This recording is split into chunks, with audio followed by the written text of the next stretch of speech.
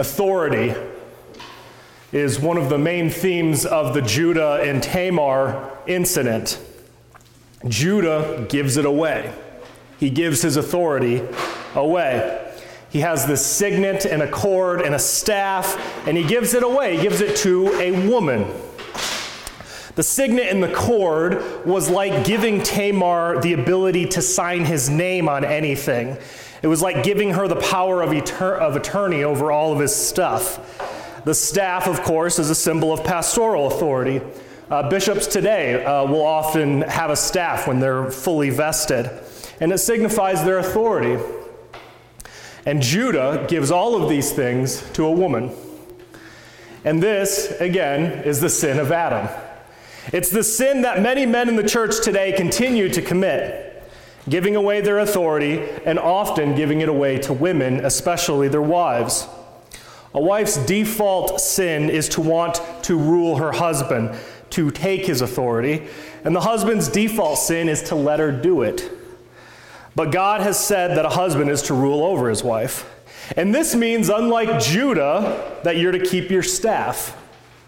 And the only way for men to keep their staff is to lay down their life.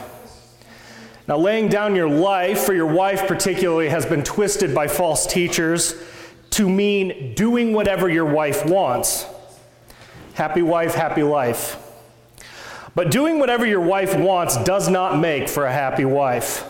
It makes for a wife who will ultimately resent you for your weaknesses. And it makes for a disordered household where the man is not acting as the head. Laying down your life for your wife, as Christ laid down his life for the church, means doing what is best for your wife and your family, to save them. That's what Jesus did for his church. Jesus didn't take orders from the church, but he did lay his life down for her in order to save her. We might change the phrase to holy life, holy wife. Jesus says, "He who does not take his cross and follow after me is not worthy of me.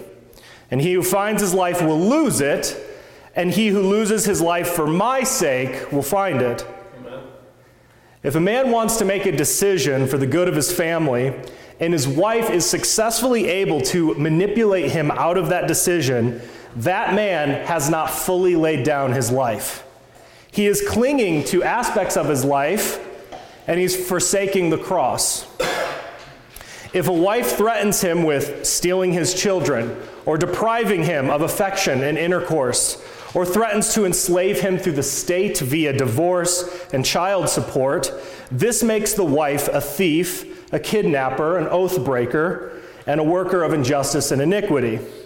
God will deal with her.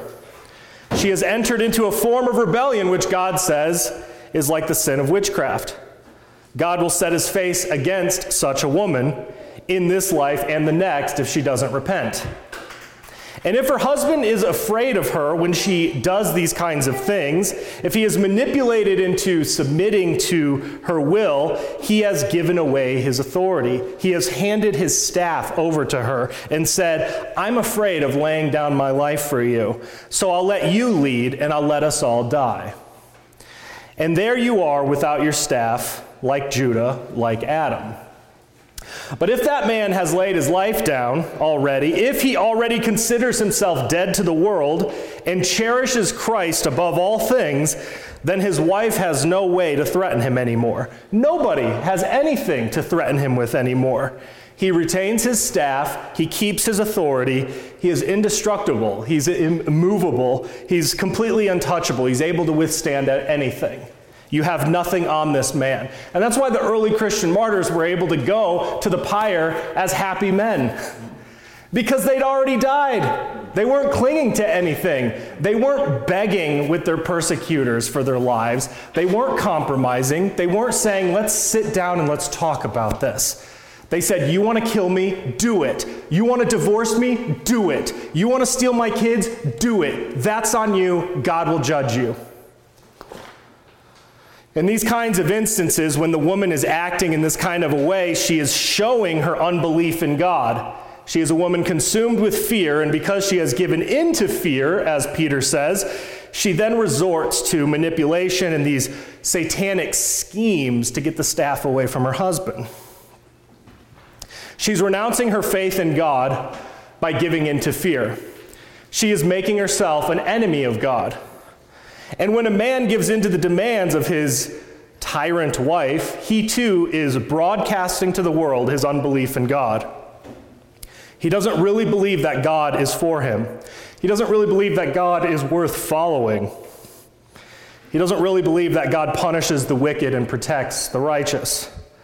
He's not walking by faith, which is what we are called to do, which is what justifies us. He's walking in unbelief, and he's abdicating his authority. And he becomes another shell of a man, cowed into domesticity by his fearful wife, living in disgrace, a staffless man for all the world to see, a man who doesn't believe. And that's what all of this comes down to. You either believe God and his promises, or you don't.